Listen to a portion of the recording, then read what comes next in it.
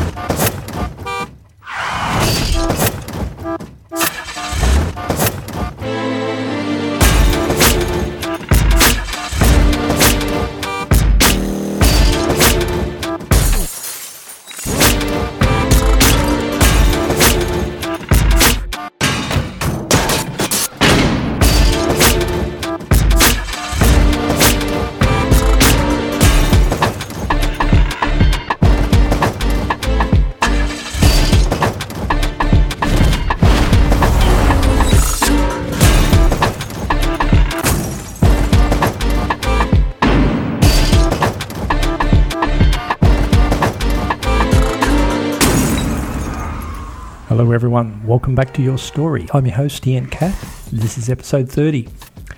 It's nearly Christmas, folks, so Merry Christmas to everybody, all of you out there who celebrate that, and happy birthday to Your Story. It's been just a year now that we've been doing this, and thanks very much for coming on this little adventure with me. I'm enjoying it a great deal. I wish I could get a few more episodes out, but life gets in the way and I'm not making any money out of this. This is my passion, so this is just the way it is. But I'm still plodding away, and I've got another episode for you today. Watch out for the noise in the background. Yeah, it's summer here in Australia, and there's birds everywhere. You're likely to hear cuckoos and curlews in the background. Hear it? Yeah, it's rather lovely. Sounds a bit wild sometimes around here with the wildlife.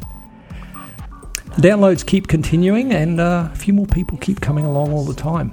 And hey, I'd like to ask a question. What's going on? That episode that I did 2 episodes ago with Colin, it was only fairly recent, and people keep coming along and downloading, even old episodes from a year ago. They still download slowly. So I don't expect very high numbers with the most recent episodes, of course, but Colin's episode, what happened with that? I've got twice as many downloads of that particular episode compared to all the other episodes, approximately twice as many. If somebody would like to pop over to the site and let me know why they think that maybe that episode's downloaded so many times, I'd really appreciate it. It's definitely one of those situations where it bucks the system that people say, keeping everything short. That's the very longest episode I've done with that little bit that I added on the end, but it's downloaded, like I said, twice as many as all the other episodes. Anyway, thanks for listening, folks. I really appreciate it. It's it humbles me to think that there are people out there who take the time to listen to this. I appreciate it heaps. It gives me motivation to keep getting out there and doing it. If you think somebody out there else might appreciate it, pass the word around, send them a link. You can burn a copy. I don't care. This is all Creative Commons stuff anyway. So, I just want this stuff out there. I'm not making, like I said, any dough out of it. So just pass it around. Get people to find out about it. Maybe somebody says something that's interesting or poignant or educational that you want to share with somebody else. Yeah, get it out there. I appreciate it. The site, of course, yourstorypodcast.com. You know where to find it. You can leave a comment at the end of a post. Yeah, I love that. And you can send me an email, chat@yourstorypodcast. If you search for me, Ian Kath, and by the way, my surname is spelt with a K, you'll find me all over the place. I'm on Twitter, I'm on Facebook, I'm Flickr photos, all sorts of places. So you can dig me up. The links are all over on the site. If you poke around a bit, love to hear from you. It's good to know that you're out there, folks. Over at the site, you can get the iTunes and the feeds and all that sort of stuff. Stumble me, dig me, share the love around. I do this for love because I love you guys. So share the love around and put some comments out there. The whole iTunes one's brilliant. It does me a lot of good. Music, of course, I've got to give Iota. And I saw on Twitter today, Iota have got 60, Iota artists have got 60 Grammy nominations. How about that? A relatively new company, is managing artists, and they've got 60 Grammy nominations. I think this is brilliant. This just shows that there are ways of doing music in different ways. It doesn't have to be the old system. It's all shaking up. I think it's tremendous. Anyway, into today's show. Iota Promonet. Go there, grab the links, go and buy their music if you like it. They've got stacks of stuff there. Makes the artists a bit of money. Yeah. Today's show. Hey, I live in West End in Brisbane. West End's one of those suburbs that's in every city. It's an area where the migrants hang out, moved to, had a bit of an industrial area, a little bit grubby in years gone past, and is now being heavily gentrified. Apartments going up everywhere, overwhelming the traditional industrial base. Anyway, I like running around those areas. They're often quiet, especially after hours, and I was running along one of them several months ago, and I saw this one industrial premises that makes street furniture, and I recognised their decor because I've seen the street furniture around. It's rather unusual. It uses flat sheet steel that's been perforated and then folded up to form all sorts of funky and cool stuff. You'll be able to see exactly what I talk about when you go to the site and have a look at the photos I put up. Anyway, I thought, I've got this trade background in manufacturing, so I have a little bit of a knowledge of the process of design, and I've made quite a few things myself. And I've got a lot of time for designers, particularly industrial designers and furniture designers, interior designers. Anyway, this place operates with industrial designers. That was fairly obvious. So I thought I would have a look at what they're up to, and stuck my head in through the window, and eventually I met David, and I asked him if he'd like to have a chat and come on the show and talk to us about the world of design, manufacturing, and that sort of thing. It's the sort of thing that a lot of you people probably may not necessarily know a great deal about, so I thought you might be interested.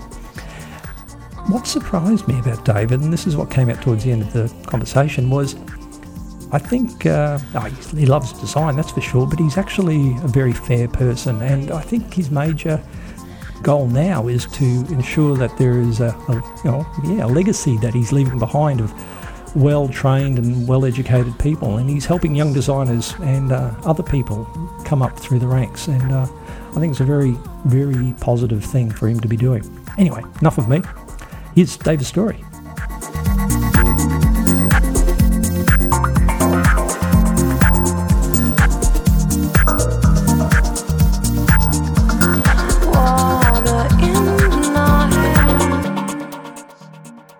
Wednesday, 10th of December, 2008. Sitting here with David Shaw. We're going to talk about design and industrial design and street furniture and the things that you've been up to. I was walking around here a few weeks back, and I saw your operation, and I went, this looks familiar, because I'd seen the furniture around the street that you use in your styling here. And today, just before I came over here, I dropped it on the website, and I realised that it wasn't just this latest stuff that you've put into Southbank Institute of Technology. You've got stuff that goes back decades all around Brisbane by the looks of it. Stuff that I've seen for a long time. So I'd like you to tell me all about this, David, and a little bit about industrial design. I don't think a lot of people have an appreciation of the true skill of industrial design. So welcome to the show. Yeah, thank you.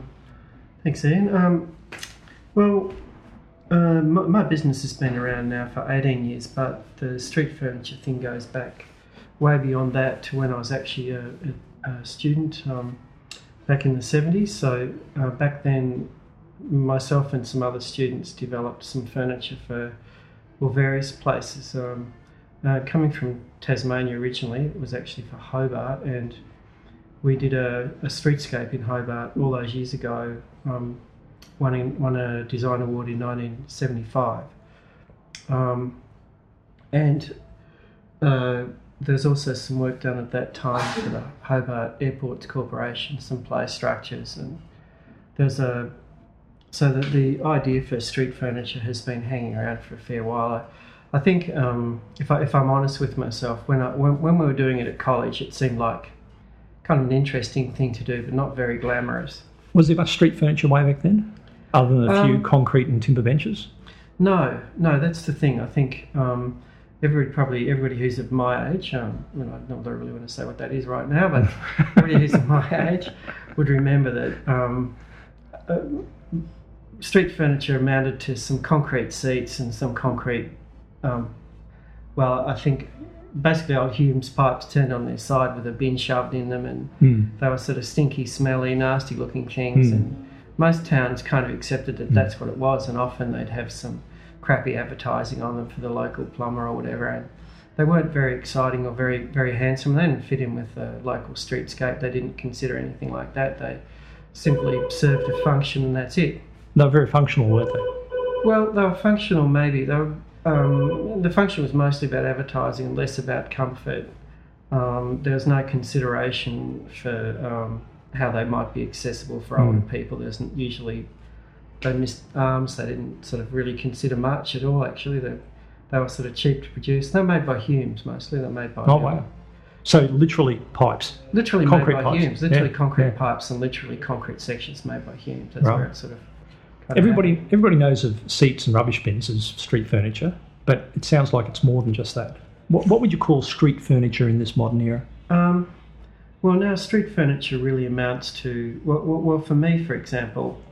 Say we're looking at something like Brisbane CBD, which is a project this company did, or I did as a designer maybe, I don't know, 10, 15 years ago. That involved light poles, bollards, seats of different kinds, picnic settings, tree grates, tree guards, balustrades. Basically, pretty much everything you can see on the street is part of the deal, and See, a lot of those are things you don't even think of as being furniture. They're sort of very pragmatic things. That's like, right. Like you said, a tree guard. Yeah, You know, exactly. That could be 3 star posts and a bit of cable.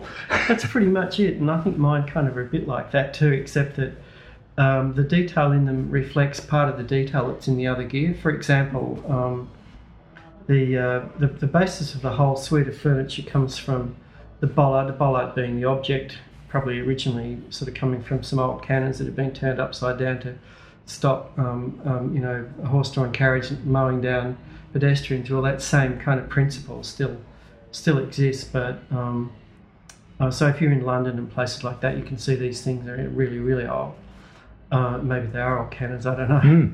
But what happened here in Brisbane, for example, was that I looked at the old heritage buildings and I looked at the modern buildings, and so the suite's all about there's a lineal sort of detail in it, and that's about there's a detail in a lot of old buildings on the corners of the buildings. There's a sort of a horizontal lineal detail, which is, you can see it in a lot of buildings. And then, of course, the high-rise have their layers of windows. So this design incorporates that particular element. Now, it's not an obvious thing. It's not really meant to be an obvious thing. But every design requires a starting point. And ideally, when you're dealing with a streetscape, what you're looking for is something that will fit in with the existing sort of built environment and natural environment as much as it possibly can. So you're looking to sort of complement that without actually, making a huge statement in most cases. So you're looking at designing something that basically people, as you say, don't actually really kind of notice. They just, when the stuff went into Brisbane City Council, when we first did the CBD of Brisbane City Council reputedly had no comments for or against the designs. Now that's pretty well unheard of, and what it meant was that the public weren't offended by it, and the architects and all the sort of the sort of creative part of the community also either were belligerent towards it, had no particular passion towards it in any way, shape, or form. Who else was doing it back then? Well, there was not really anybody doing anything in a coordinated sort of way, and it's still fairly unusual actually. If you look at the sort of street furniture that people produce around the world, it's still unusual to actually find someone who's up for doing completely coordinated suites of furniture. What I'm thinking about is when you did that, maybe there was no concept of street furniture, so a lot of people didn't have an opinion either way. They didn't know that they could have anything more than a concrete light pole and some very basic seating. I think that probably is true. I guess if you look at the sort of history of the way I've sort of developed my ideas, I think you could say that naivety and sort of a thing in my head just says, well, there's a need for this thing. I think as an industrial designer, that's what it's all about. I mean, it's basically about a need for things. I mean, for example, back in the 70s, I had as a 21-year-old, had a fairly severe motorcycle crash. Right. And I found myself sort of out of action for well over a year. And the orthopaedic crutches that were available at the time were sort of, and still are, basically sort of a wooden thing. They're basically a throwaway kind of a thing. Now, when you take an object that big, which is virtually the size of a human being, and you start to try and go to the picture theatre, or if you try to get onto a bus or whatever, the things are pretty damn clumsy. So, sort of seeing a problem there, which is what industrial design is all about, just seeing a problem that needed to be solved, I developed some orthopaedic crutches that basically just folded. It uses the same principle as the handles on a lawnmower, where you have a crimp in your piece of tube, and by using a bolt you can actually lock there's a sort of a ding in the tube. Yes. And you basically do up a bolt and the thing stays nice and rigid. Well, using that exact same principle and using sort of a form that created a kind of a bit of tension or a kind of a spring action, I could actually sort of make the crutches half the size. Did they go into production? Well, actually, funnily enough, I ended up on the ABC Inventors back then, which was really weird, because that woman was still around asking me what colour they would be and all that sort of stuff. That's People right. might remember. Diane, whatever her name was. And yes. And now we've got the new inventors. Exactly right. Yeah, no, I kind of lost track of this. Oh, yeah. Did you go into production with those? Oh, sorry, that was the question. Yeah. No.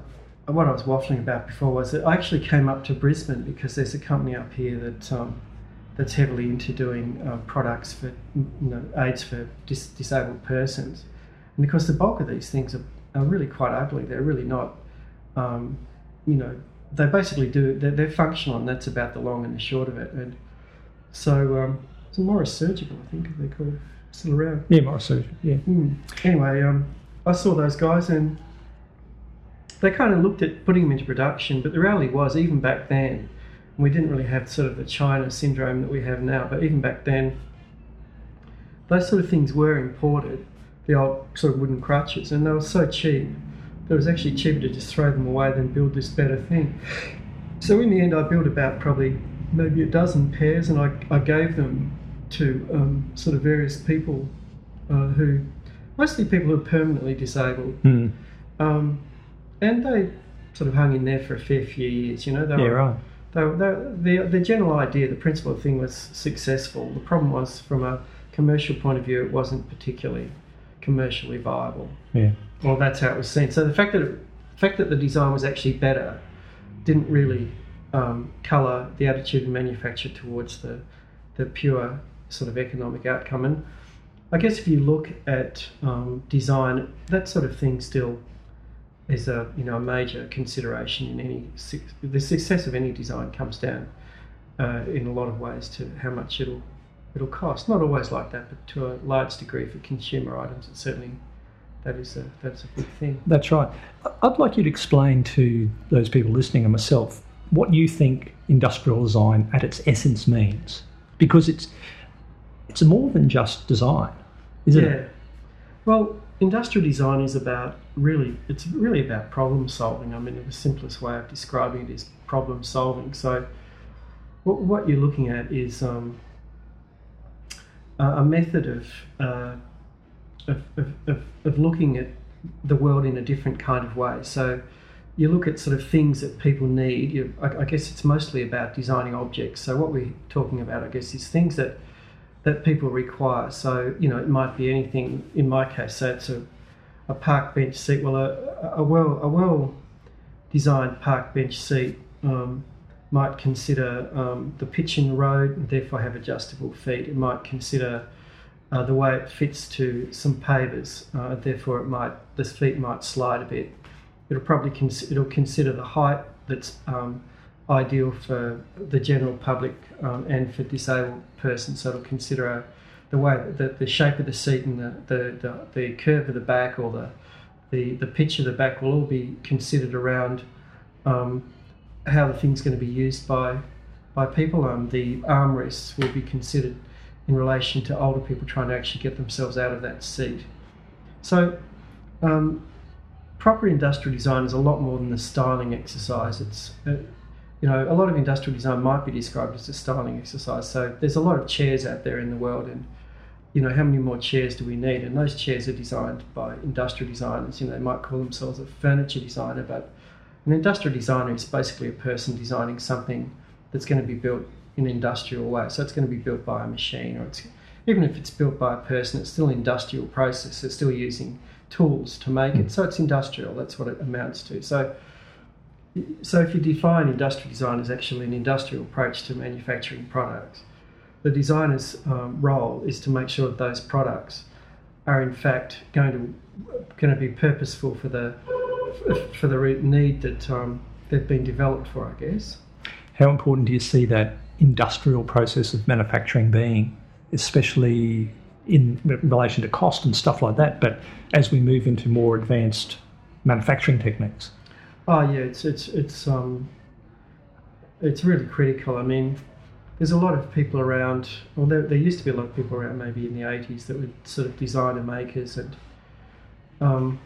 the problem with being a designer maker is that you're looking at maybe making a one-off, or what people like to describe now in a trendy kind of fashion as a bespoke. Yes, item. It's a very popular term, bespoke, isn't it? Bespoke. It's used for everything. Bespoke this and bespoke that.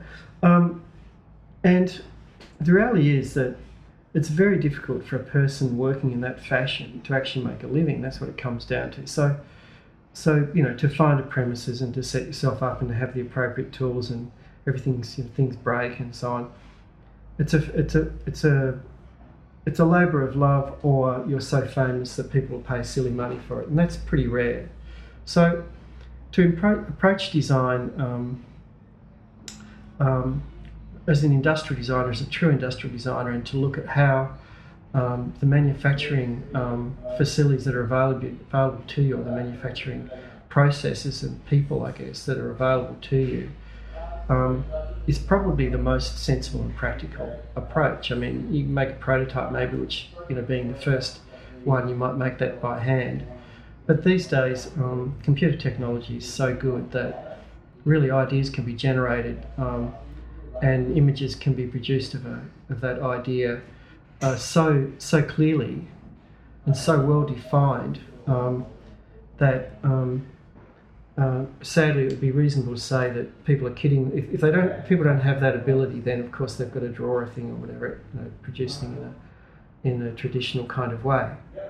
Well, they might want to just sort of build the thing and hope for the best kind of thing. But what's really happened is that you can develop nowadays is that you can develop a product on your computer, considering a factory anywhere in the world, basically. That has the capability to produce that particular shape. So you can develop the thing on a computer, and then you can literally just email the thing to that factory, and shortly thereafter you'll see your object. And they're techniques that people may have heard of called rapid prototyping and CNC machining and stuff like that. That sort of thing. Yes. You're on the money there. Yeah. That's exactly how it is. So our company, for example, uses a lot of CNC. But we don't actually, we subcontract our production, but because the equipment that we're using is worth millions of dollars, and you never have enough equipment. This is my experience. What techniques did you traditionally use, and what techniques have you left behind and moved, and what are the new techniques that you've embraced in the last few years? Very good question. I used to be a designer maker, so I used to... Were you an actual maker, were you? Yeah. Oh, okay. So I have City and Guilds qualifications from the UK. I studied furniture making over in the UK for a couple of years. And is that primarily timber, or did you do the whole gamut? No, anything that will produce... I've always been the type of person that simply wants to produce a shape. By learning how to make things in timber, in fact, by learning how to use machinery to make things in general, it simply gave me the ability to produce something that I could show someone as a finished object. And if I could finish it well, then they had to look at the object for what it was as a total completed idea, as opposed to, maybe a rough and ready prototype. So my theory was that if I could produce something that way, that was as good as I could possibly make it and exactly how I wanted it to look, then the object would be appreciated for the object itself and not for any shoddy workmanship. Yeah, so you're making identical as produced prototypes. Well, Initially, I suppose so. I mean, at one stage I was doing a production. I was making some wall clocks, some sort of traditional, what would be called, I suppose, railway clocks, timber frame. But being me, I kind of worked out a way I could actually build them using machines. So I actually sort of effectively fabricated a turning device that would actually turn the shape that I wanted, wood turning, that is, wood shaping. Because to actually turn each one individually was exactly great fun, So, and also not very cost effective, or certainly not very time effective. Time's cost. So. Time's a cost. That's right. So, I think in the sort of the learning curve of becoming of becoming enlightened, I think I'd call it now. To become enlightened as an industrial designer, to actually understand what you're doing, is not sort of an instant process to actually sort of develop. I don't think, being a human being is, it takes a long time to develop as a human being, and I think... and as you get close to understanding it, you die. That's what seems to happen, unfortunately. Yeah, that's right. That's exactly what happens. You sort of suddenly, finally kind of realise, that people, like, was it Oscar Wilde, said that, youth wasted on the young are actually, they're on the money, It's, unfortunately, it's true. Yeah, and you're not that old yet. And I'm not that old yet, and I can see that, I can sort of see there's a few things that I wouldn't mind doing if I was, 10 years younger, but you can't look at life in that way. You've got to be practical about things, and you've got to respect the fact that you actually have learnt things along the way. You've applied yourself to something, you've had a passion for it, you've enjoyed it, and the net result of all that is that you have a breadth of understanding that makes your job easier. Is what it comes down to. Because in my case, I might go to a job, or I might talk to a client, and I can make a lot of decisions about what that client wants. And I might even have trouble explaining those decisions to someone because they're not something that I've really consciously thought about. They sort of just, experience tells me that a certain kind of shape, a certain kind of a process, a certain kind of material will actually, meet the criterion for that particular project. And actually working for people and having them ask me to explain, how I came up with the idea, I usually come up with some fanciful thing that I think that they'll, enjoy. Basically, But what's the reality? The reality would be the form and function, the process of creating something that works. Basically, would be the reality. But the other story is the story about, the philosophy behind it, and the philosophy behind it can often develop as the thing develops, because the philosophy is a bit like history. It's just another story at the end of the day. It's not any specific reality. It might have some basis in reality, but sometimes things are a lot more enjoyable if they don't have it. They aren't as blunt and boring as being as simple as reality. Do you find that philosophy of design, say on a piece, does that come before you design the item, or does it come after? Oh, well, it depends. As I say, so the basic idea for the thing becomes before the philosophy of the piece. Especially if it's a good sales pitch, might come after. In other words, if it's a good story that people like, sure. So that's part of the sales pitch, isn't it? It is. But the point I'm wanting to ask is, where does creativity come from? Where does creativity come from? When a client turns around to you and says, "Hey, David, what should I put here?" and you go X, Y, Z, where does that spark of inspiration come from? I think that's kind of what I was trying to explain before. I think that spark of inspiration comes from the gestation of ideas and thoughts over a long period of time. That's what I mean. Obviously, it wasn't like that when I was 20. And when I was 20, I might look at an object and I might say, well, in fact, as I mentioned to you earlier on, a lot of the objects I designed when I was 20 are actually now kind of looking pretty good. When I designed them when I was 20, I didn't really think maybe so long and hard about the sort of environment they were going into. I simply wanted to do an interesting shape. And I saw some interesting shapes in my head. I kind of, figured out some ideas I liked, and those ideas might come from anything, from a circlip, they might come from something that's interesting in the frond of a tree or a flower, they might come from any source like that. So in other words, it's experience, it's the things you've seen and the way you've interpreted those things into the object that you basically trying to build, be it anything from a light fitting to a wash basin. It could be the idea can be developed from a completely and totally different source. But as time goes by and your repertoire of shapes and experiences increases, then you can kind of, for me, I can generally look at someone's face. I can sort of look at the place that they're in. I can kind of think about the space around them. I can think about the socio-economic environment they live in. I can think about their friends and about the car they drive, and I can think about an awful lot of different incremental small bits of information, and then I can bring that information together into something that I think will suit them. And generally speaking, I'm pretty much on the money. It's rare that I don't usually have a winner with the first idea. Does that surprise you that you pull it off? No, not really, because something like 35 years now since I sort of got into this. So you've got a lot of experience. Yeah, so and I've spent a fair bit of time overseas, and I've experienced different cultures and various aspects of life, I guess, and all those things are brought to bear on the specifics of a particular idea. So the first idea is often the best idea, simply because all those little bits of information have been piled together into what seems like a reasonable solution. I'm not saying that it might not necessarily be a perfect solution. What I'm really saying is that it's a reasonable solution.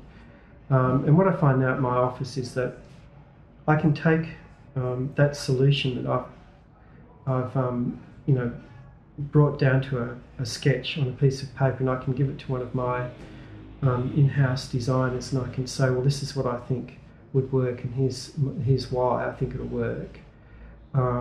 And I can give them a very clear idea, because I've been drawing things for so long. I can give them a very clear idea of what the shape is going to be at any scale, pretty much. And then I can, fortunately these days, get them to take over and draw the thing up on the computer, which I have to admit that I don't know how to do. That's all right. Yeah, you're running the ship. Well, yeah. Well, and so it all gets designed on the computer, and that takes me back to that question I asked earlier about what materials did you used to use that you've now abandoned and moved on to what new materials and methodologies? It's still much of a muchness. When I started this business, copyright infringement can be really detrimental to the progress of a business. People basically copying ideas can basically, diminish the value of that idea severely in terms of its potential outcome for the person that actually came up with the idea. So when I started the business, I decided to do, and also because traditionally street furniture was cast metal products or cast concrete products, as we discussed earlier on, I concluded that the best way of stopping your average Aussie entrepreneur was to make it difficult for them. The trick I came up with was to design everything around a moulded product, which means that they're generally moulded metal product. And if you think in terms of sort of what people would perceive to be street furniture, sort of Victorian laceworky type seats and things, then that seemed an appropriate solution. And of course, the other thing that was in my head at the time was that most of our towns and cities have got a substantial content of older buildings, and I concluded that although I was sort of passionate about contemporary design, that if I really wanted the business to be a success, I'd be much better off to do oldie world design. So So that's what I did. I developed a range of products that was based on my idea of what federation might be, which looks nothing like anything that anybody else has done that's federation, but the subtle changes to it. And of course for me, a lot of it was about sort of functionality as well, so that one thing could become another thing and another thing could become another thing, so that therefore the cost of tooling, therefore the amount of tooling involved could be more justified simply because I could make more in a variety of objects from the one thing. And this is the traditional pattern making, moulding, foundry trait. That's the one. And that's what happened. And we still use a lot of that in our business. And, right. And because you own the patents, I've got complete control. You've got pretty much. That's right. The only way somebody can copy it is to grab one of your castings and then copy that casting. And considering that most patents cost anything between these days would cost you a minimum of $5,000, and some of the objects that we make, the tooling for them was over $100,000. Your average entrepreneur is more interested in buying a welder or something like that for their $3,000 because they can make a variety of objects with that particular tool, whereas with my cast metal tool I can only make that seat, that's it. Yeah. So, and also it just simply, if I've got the tool to make the thing, it's not really worth anybody else's while to bother to do that thing. So most people don't. So you've already got the market, haven't you? Yeah. You've got the equipment, so why bother them? Might as well go and copy somebody else. Exactly. Have you had much trouble with people copying you? Only people that have worked for me. Oh, really? Okay. And what that comes down to is a deep and long-term misunderstanding of the value of design, I think. And what I mean by that is that I always felt when they did it, I was always disappointed. I guess I felt that I hadn't sold my message well enough to those people because they didn't respect the design input that had actually created the opportunity. They just saw the opportunity, saw the object. They had no concept of how that object had actually sort of come to be, and kind of looked at me up and down and thought, if a deal like him can do it, I can do it, kind of thing. But that's without understanding the fact that I'd been thinking about this for a long time and have been able to achieve marketable ideas because of that longer term process. Not because I'm a prima donna about it, not because I'm big headed about it, not because it's just like any other skill. So it's like a skill that I've developed that they simply don't have, and unfortunately haven't been able to understand. So I guess you could say in at least two of those cases, it's been in the person that chopped off the golden goose's head. Right. It's they haven't really been particularly successful because in the end they had nothing to sell except for a copy of what I'd done. And since you give a designer his own business, a designer worth his salt will be continually designing new products. And in my case, not only am I designing new products, but I now employ 3 young designers and I collaborate with a 4th. And I've just employed a 5th. Wow. They'd have to make you one of the larger design firms in Brisbane now. Which makes me one of the largest design firms in Brisbane, which is kind of sad when you think about it. Yeah, well, unfortunately, that's the design scene in Brisbane. I think even within the design scene, maybe people don't realise how valuable design can be. How much the effect of design, the roll-on effect. For example, we had a guy in from our main factory this morning giving us our Christmas goodies, and we handed over a few things to him. And I don't know, I think those guys are quite bemused by what we do, but their reception desk and various other things in their new building they've just done up, partially a result of us giving them lots of work, is something that we've designed for them, and we've designed it around the way we feel about that business and the way we feel people will look at that business when they come in the door. So we've used materials and processes that they just use in-house without really considering anything deep and meaningful about them. It's not that deep and meaningful, I suppose. I mean, they laser cut things, they brake press things, they fold things, they drill holes. But if you look deeper than that, they're forming up some really useful and valuable sort of things that'll be around for a long time. So when someone comes into the door of their building, what we were looking to do was even subliminally show those people that these people know what they're doing, so that the way the thing's finished is beautiful. It uses materials that they can understand and value for the products that they want these guys to make for them. So even with something like that, we're thinking about, way beyond the fact that they just needed a reception desk that someone could sit behind and answer a phone. So what is that design process that you've now moved into that these guys do for you? Because it's quite unique. I haven't come across anybody who's into these methodologies before. Well, we use a lot of cast metal products still, but a lot of the things that we're into now are using, as we mentioned earlier on, CNC equipment, and that CNC equipment gives us a lot of flexibility.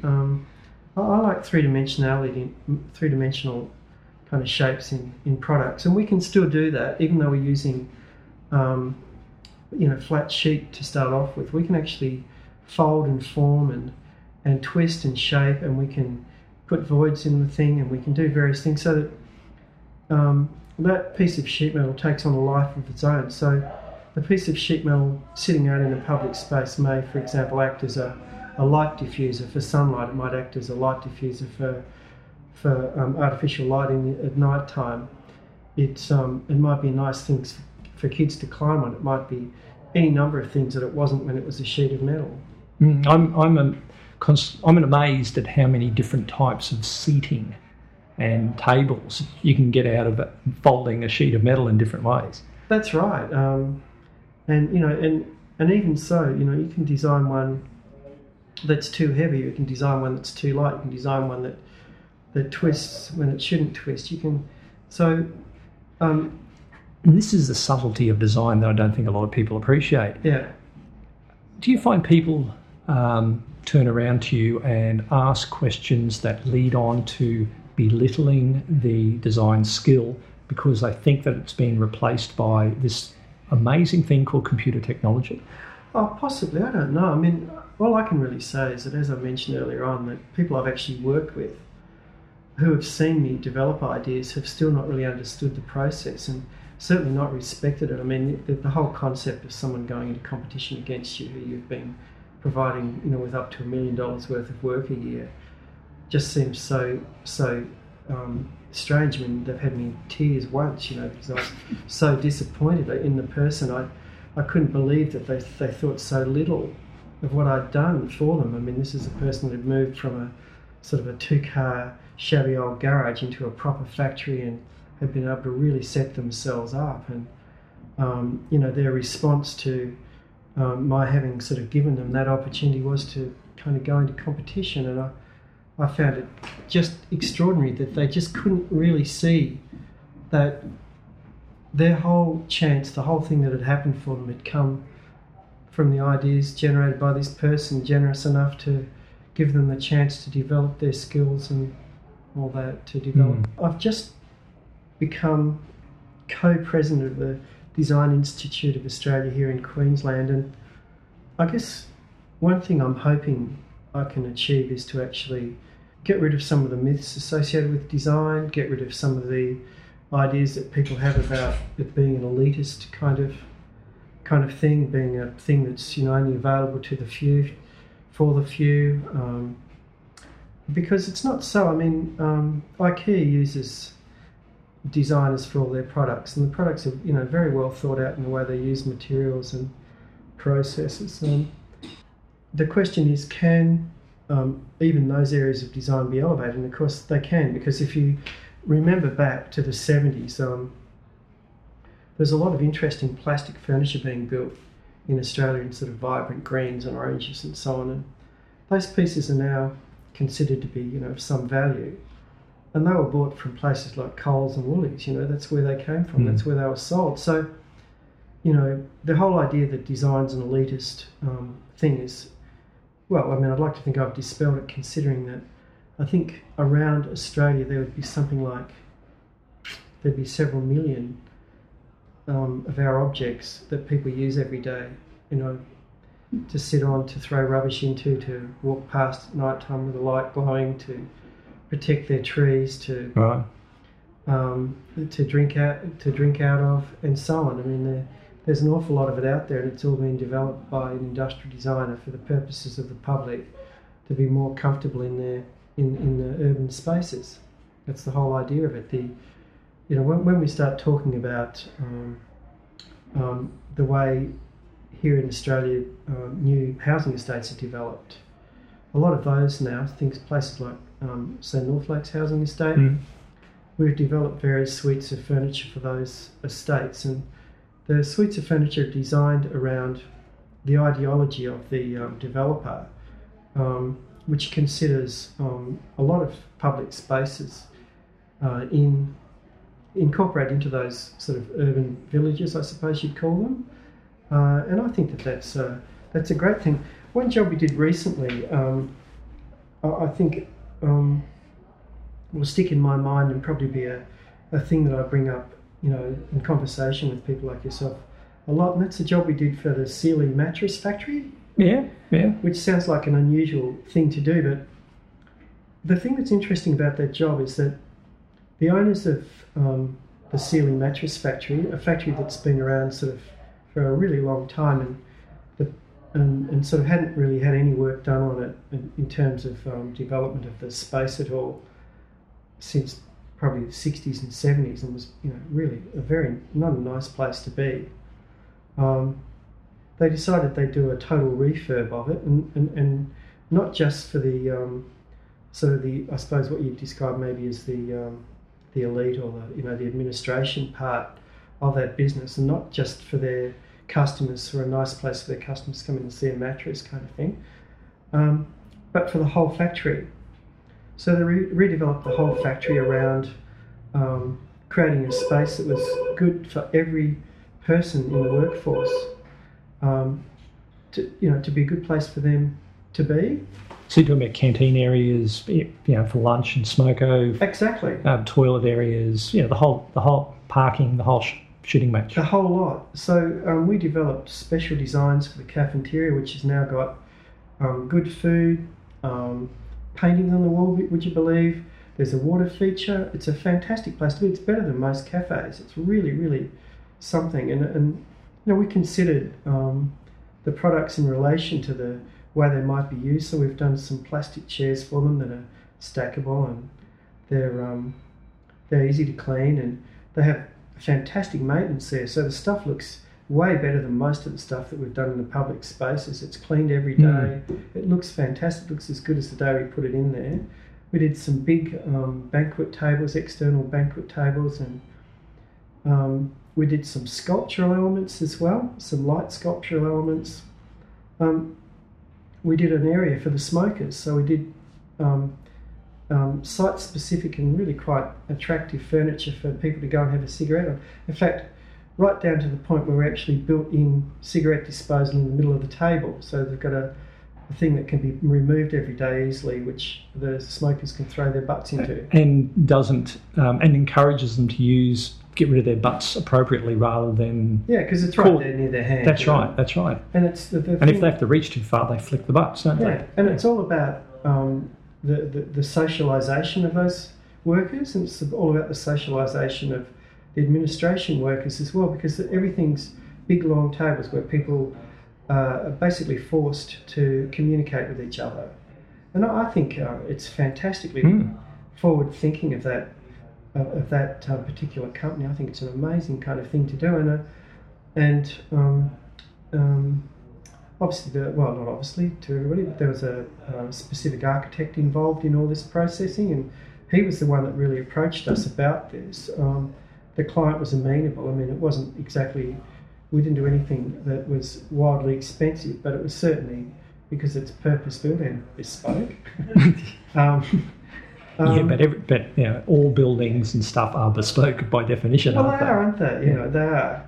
But I mean, incorporated into this design is a kind of a subtle variation on the quilting in mattresses. So, and you can see this as shadows on the ground, and you can see it as at night time. You can see it as splashes of light on the wall, and You know, it really was a very successful project. I mean, it's structurally successful, it's functionally successful. A piece of social thinking about, you know, how people spend most of their lives in a workplace and creating a great workplace to be. I think a true and biggest positive outcome of the whole thing is fantastic. It sounds like a tremendous idea. I've worked in places where you'd rather stay in the workshop and have your lunch than go to where everybody eats, because it's just disgusting.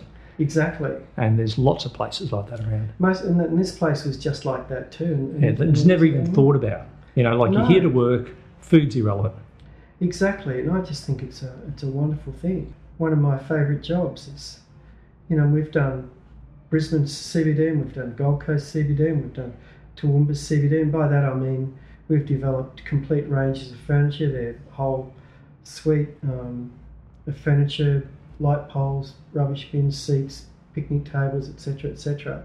And those jobs are great, and of course they you know, everybody gets to see those jobs. But this one, I think, is particularly impressive simply because it was a public company, or a private company, sorry, a privately family-owned company that could see a greater need, or, you know, a greater purpose to what they were doing, apart from just, you know, building mattresses. I think it's a fantastic story for that reason.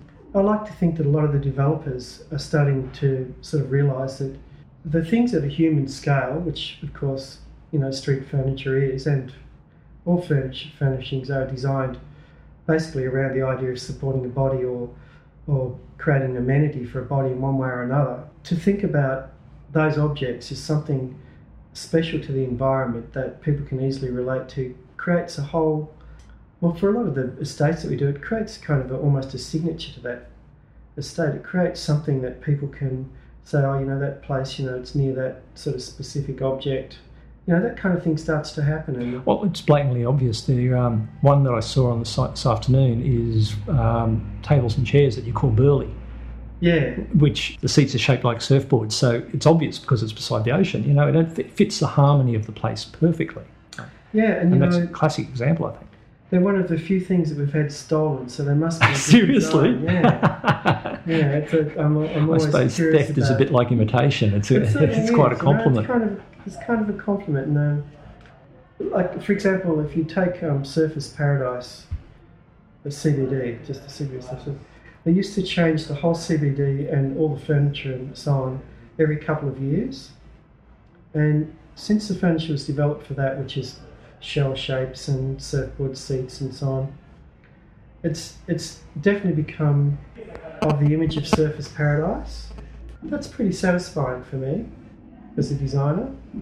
It's become a sort of a synonymous with that location. So how long? And they've kept on using it. How long has that set been in there? Well, that's been in there for probably 12 or 13 years. Oh, wow. So you've blown away the previous stuff by several times over. Yeah, and I managed to do that with things like hotels before I even started this business. I did a hotel which is well known on the coast called Royal Pines Resort. And I did all the furniture for that one, and the bulk of that furniture is still there, and that's nearly 20 years ago. So, good design has that capability, or well thought out design, I suppose. You know, I come from a generation of seen and not heard people, so I find it hard to, you know, truly believe perhaps sometimes in what I've achieved. But when I look at something like that project, and I see that the things that I've designed are still there in all these years past, I have a sense that, you know, what I was thinking at the time was correct, and that the ideas worked for that particular location, and if they continue to do so, I think that's absolutely brilliant. I think time's a great measure of whether something's got quality to it. Yeah, I reckon so. Yeah, you know, it doesn't matter what it is. If it's still around several years later, you know that you must have done something right. Yeah, that's kind of my little justification for myself. I agree. For what I do. First time I ever heard about you was when you won the State Tourism Award for that little sucker over there. Yeah. Would you like to describe that to us? Me Barra Bowl. Barra Bowl is a result of a seat I did. I got some friends and I decided we'd go and do the Milan Furniture Fair. We'd been there a couple of times before, and we decided we'd do a show at the Milan Furniture Fair. So I decided, I like a surf, and I decided, to do something sort of whimsical and Australiana. So I decided upon a seat that was kind of like a double-headed post-nuclearic kind of fish. And from that shape of that seat, the form of it sort of lent itself to various other things. So I developed this shape for a folding object. So I needed something I could take over to Milan that could easily be shoved in a case, and I wanted a sort of an object that looked really, reasonably impressive that I could actually carry over there and wouldn't cost me lots to carry. So I developed several sort of kind of ideas around sort of laser cut metal that could be folded into a shape, once you actually got to wherever you were going. And one of those things is this bowl. And at the last minute, my friend Alex, who's here, suggested we put this up for the Memento Awards a few years back. And lo and behold, it won. Now, I was a bit cunning because I called the thing a Barra bowl, and I kind of thought, well, that's pretty Queensland, the Barra thing. Yeah, short for barramundi fish. Yeah. Yep. And I thought, that's pretty Queensland, I've got to like that, and the shape looks pretty good. Let's, I'll give it a go. So I did, but the honest truth is I hadn't really developed it as far as I should have done, and I'd been sort of toying with the idea of doing anodised aluminium, but hadn't found a processor that could do the colours I wanted. Which is something I've been able to sort of get there. But it's funny, the seat was the thing that I was really trying to do that I thought was interesting. The bowl was the thing that was successful, so you never can tell. So and the seat, to be honest, I guess was to a large degree pure whimsy. It wasn't, it's kind of a groovy seat, and it's in my hallway at my home, it kind of looks good and people comment on it, but the reality is that, you'd have to say it isn't like screamingly functional. It looks pretty cool. Oh, yeah, but whimsy sometimes leads on to other things, doesn't it? And some of the great designers have had their whimsy, but, they've been ahead of their time. Yeah, so, and I would have to admit to doing a few things like that. I just, a few things that just, because my background actually, I did a degree in fine art before I specialised in industrial design. And a lot of my friends are artists, and there's a lot of influences there and a lot of interest in that side of things. I've got quite a large collection of painting, and it's all people that I know. I wouldn't really buy something by someone I didn't really know. Oh, and it's good. It's good to support fellow people like exactly this. Right. Well, I'm sure you got the same support from people when you first started. No. No?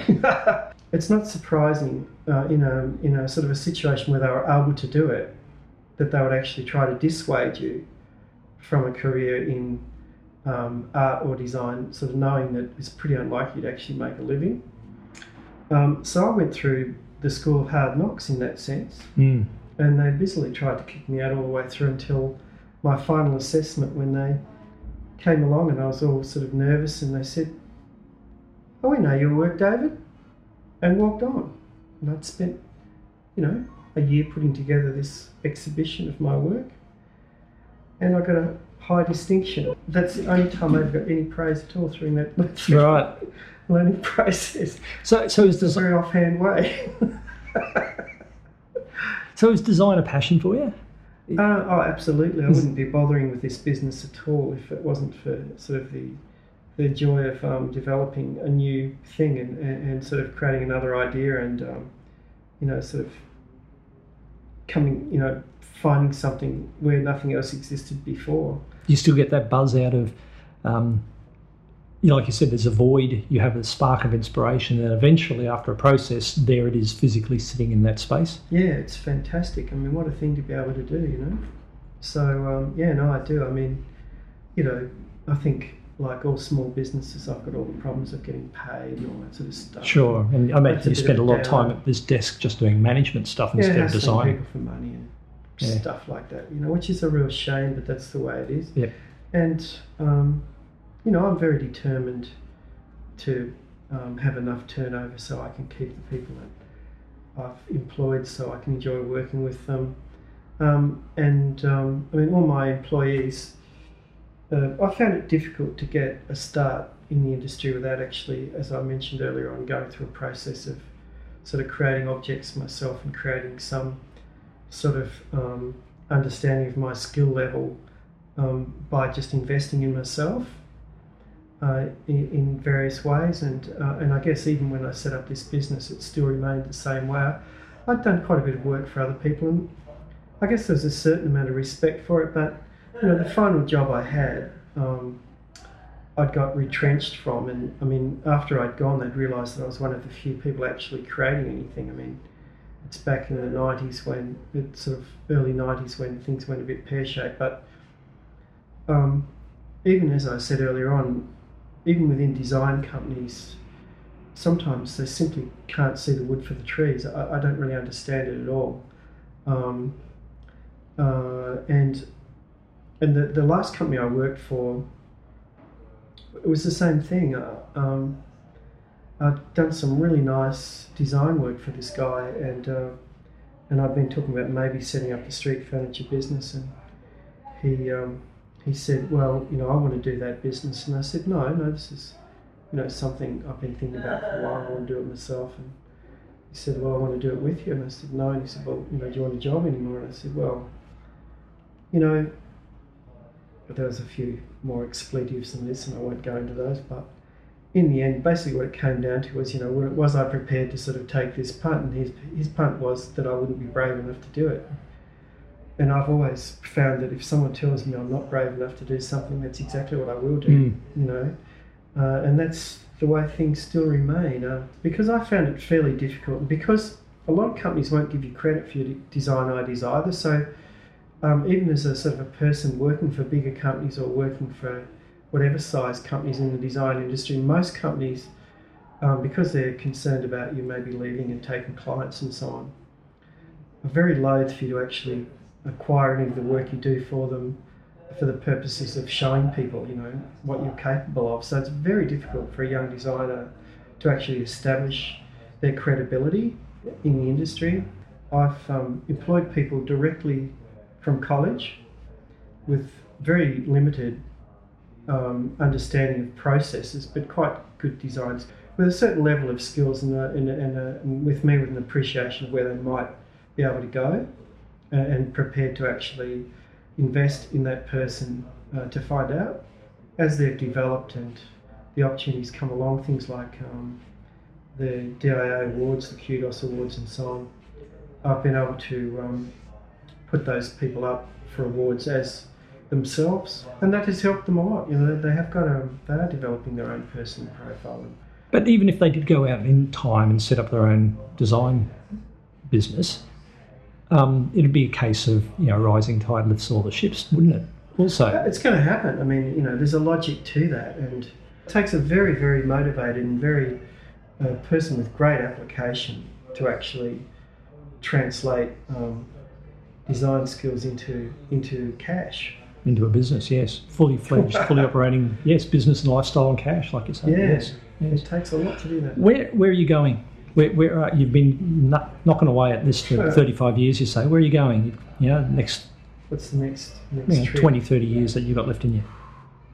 Yeah. Are you going to continue? You want to continue in this field, or do you want to take it down another path? Do you? We sort of I say we because I feel that I'm part now of a broader thing. Although at the end of the day I have to pay. The buck stops with me, but I consider my employees to be sort of colleagues as much as employees, and so if I can use the term we're sort of heading down an interesting path. We're running events in our new space here at West End, and we're involving other people from the creative industries in those events, and we're just sort of seeing, by trying various things, we're seeing what people are interested in, and how we can network with people to find out what they want. And, we're hopeful that by generating a sort of an interesting space to work in, an interesting space where we have the room to do a lot of things variations on what we do may happen. So I don't know. I haven't really So explained you're very hoping well. to turn this into a bit of a performance space or something, eh? Well, we've had so far we've had a musician who's also a painter have a show here. We've had an art show, we've had a light show, and we've had a Christmas tree show to date. And this is a design studio. It This sounds is a like design it's studio. well, you know, up here on the little second floor where the actual designers are, is very different to the void downstairs, which would have been the workshop once, I'd imagine. Yeah, it's a proper industrial space. So it originally had 3-phase power and big machines. So up here is going to be the design studio, and downstairs is going to be the studio. Well, Almost, by the somewhere to sounds of it. show things, you know. Yeah. And you can call it whatever you like. You know, there's highfalutin terms and basic terms. You know, it's either a studio gallery, or it's an art space, or it's just a great big shed where you can shove stuff. Yeah. You know. Well, it sounds like going back onto that theme of you helping people get an initial leg up, maybe. Well, I think there's a lot of that still lurking around in the background with me. Yeah. Well, you do that with your young designers you pull out. Yeah, and I'm curious about what other people can do, and I get a lot of joy out of seeing other people develop into something. But at least you're giving them a bit of a leg up. Yeah, well, I think so. I think that it's an important thing to do. I think it's a bit of encouragement goes a long way to people and their potential. And that seems to be where you're going. So you've got a great business here, and you're looking after the people who are coming through, the next generation. Well, David, thanks for coming on the show. Thanks for telling me your story, and I've learned a lot. Yeah, good on you. Thanks, mate. Thank you. All the best. Bye-bye.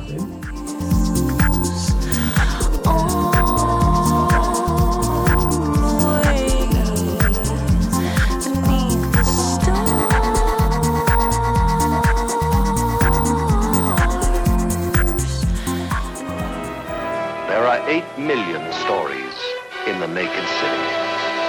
This has been one of them.